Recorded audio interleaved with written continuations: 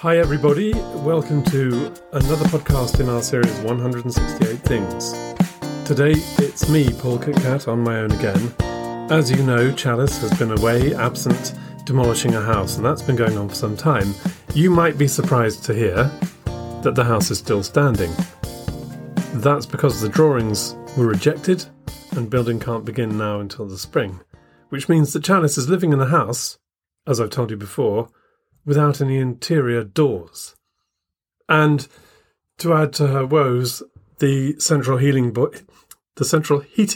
boiler broke down, and therefore it's pretty cold there, because there's really no point in repairing a central heating boiler in a house that's going to be demolished within a month or two. So, today's the coldest day of the year so far. Chalice is sitting in her house wearing thick jumpers and socks. But she'll be back with us very soon for another podcast. In the meantime, I want to talk to you about something to do with how we organise ourselves at work. And the title of this podcast today is The Joy of a To-Don't List and Why You Should Have One. So we're all familiar with the concept of the to-do list, but I want to draw your attention to something much better than that. And I'm going to start by talking about a book. Those that know me will not be surprised to hear that. The book in question is called Flow, F-L-O-W, and it is a fascinating book. And the author has an amazing name as well, which when you read it on the cover, unless you are familiar with his native language, you will find this quite difficult to pronounce. But I've been assured that his name is Mihaly Csikszentmihalyi. It's a Hungarian name, and it's spelt Csikszentmihalyi.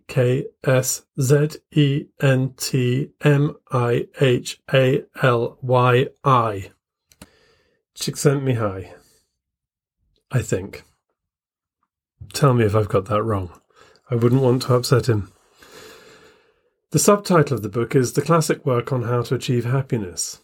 Now, how could you resist that promise? But the author actually tells us within a few pages that, in fact, it's not a how-to book, and he points out that the world is full of such things, and that reading them almost always leads back to square one, where you're just as dissatisfied as ever.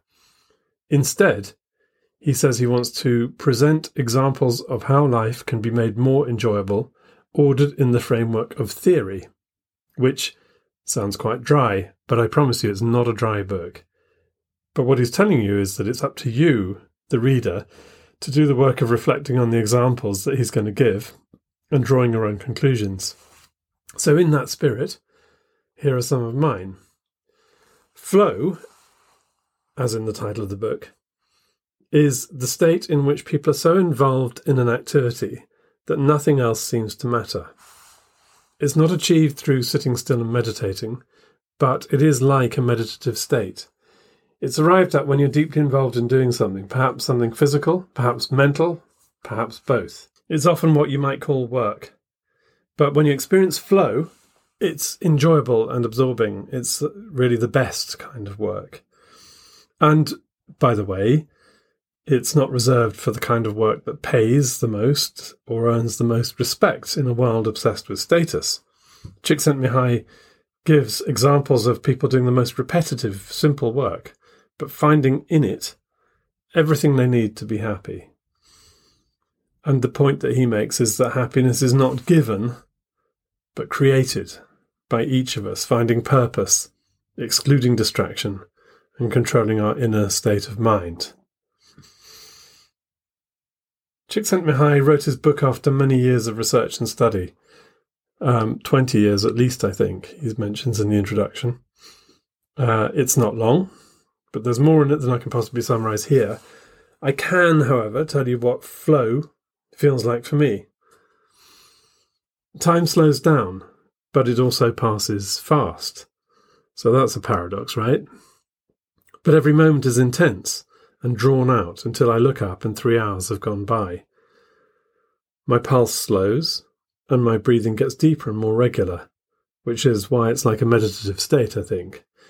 And I'm calm. I'm hardly aware of the outside world or anyone else around me. I get into this state when I'm doing something creative, usually. In my life as a creative in advertising, it was when I started work on a new brief, coming up with ideas, thinking of words, lines, or images. That would be when I would find myself in flow. But I can get into the flow state when I'm gardening too, for example, or making bread, working with my hands in a creative task, in other words. But it doesn't happen every time. And when I became a creative director, one of the tasks I set myself was to figure out how to help all the creative people around me reach a flow state as easily and as often as they needed to. I knew it would make them happy in their work, and that the work would be better as a result. So it's win-win. I started with the physical workspace. In one agency, I had rooms built where the creatives could go away from their desks and phones and shut the door and be undisturbed. We were very fortunate in having a very large space, a former factory space, in fact, that we could repurpose. And I also was able to hire a receptionist just for the creative department who would not allow interruptions to the creative process. So that all worked really well, and people loved it. But then technology started to invade every corner of our lives. And so if you now go fast forward to the present day, we carry in our pockets the means of our perpetual distraction. The untamed phone is the enemy of flow because it prevents that descent into deep, uninterrupted calm that I described. It yanks you back to the surface, even if you silence it, because you know it's still there, waiting for your attention, ready to reward you with whatever it is you can't resist. But it's stupid to blame the phone because, as Csikszentmihalyi wrote, to achieve flow, we need to control our inner life. And really, what is the phone but a physical embodiment of our own inner chaos? Control that, and the phone subsides into its proper place as our servant, not our ruler. And that brings me to the scourge of the to-do list. Now, I know a lot of people who compile these lists, and they throw in everything that's buzzing around in their heads, distracting and bothering them. The idea, I understand, is to get it all on paper or on screen or into an app or something, and then tick things off, which makes life seem manageable and creates the impression of progress. But Csikszentmihalyi says rightly that flow comes from single-minded absorption in a task where there are goals that can be achieved. And I believe a to-do list is the opposite of that. It is not single-minded, it is many-minded, and it is impossible to complete. It's like the little pot of porridge in the fairy tale. The more you take off the top, the more it fills up at the bottom. It can never be finished. So my advice is to do something completely joyous with your to-do list. Strike off every single thing on it, bar one. And you do that not by completing the tasks, but just by crossing them out. You don't have to redact them like a government agency. After all, things like buying milk and calling your mum still matter. But put them aside for now. Put everything aside, except one thing. You have now created a to-don't list. Look at it. It's a thing of joy. A long list of stuff you are not going to do today. You're free now to do one thing utterly, completely and brilliantly, to immerse yourself in a task, to go deep. And here's the pure genius of it. When you come back up to the surface, out of your flow state, deeply content because you achieved something, guess what? Pull out that list of crossed out tasks and you will blow through half a dozen of them without breaking sweat right away. And the other 28 things will reveal themselves to be pointless anyway, and you can throw the list away. So that's how you go from a to-do list to a to-don't list. Now, I am well aware that a to-do list may be full of things that have been imposed on you by other people. And we need to talk about that too, because it's all very well, I'm sure, for me, in a position of authority in an advertising agency, for example, or in any workplace, it's all very well for me to say, I'm not going to do this and I'm not going to do that. This is what I'm going to focus on today. But I would say two things about that. One, as a manager and as a leader in business, I tried to support the people in my own creative departments to do exactly what I've just described. And rather than imposing on them multifarious tasks and lengthening their to-do list ad nauseam, I would favour the opposite and encourage them to have a to-don't list and focus on the one thing that really was the most important thing, being creative.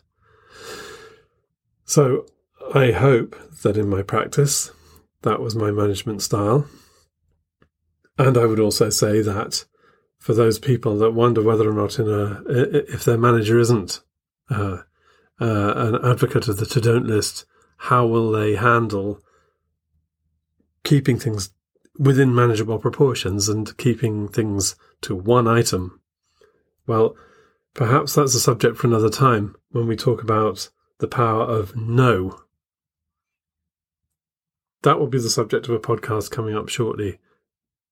For now, I'm sure that you've got many things on your own to-do list. Perhaps pull it out and see what the one thing is that you really absolutely want to do and can do and immerse yourself in and achieve that flow state. And at the end of it, perhaps you'll find that the other items don't matter at all anyway. Or perhaps you'll just blow through them as I've suggested. Anyway, good luck with that. Thank you for listening. I hope you've enjoyed this very short podcast. Please remember that we're opening the email to people with queries so that we can run a Agony Aunt and Uncle session. We've already got a few questions in. We're looking for a few more to give us some meat to work with. That'll be coming up very soon. I'm looking for things that are serious and amusing, so please send them into 168things at gmail.com. That's all. Thanks for listening again. If you've enjoyed this podcast or any of the others in the series, please do give us a star rating on your podcast app or wherever you get your podcasts and write a review. And don't hesitate to use that email address to send us your questions, but also suggestions and anything else that you'd like to tell us about this podcast, suggestions for improvements, topics for future podcasts. That would be great. I look forward to hearing from you. Goodbye for now.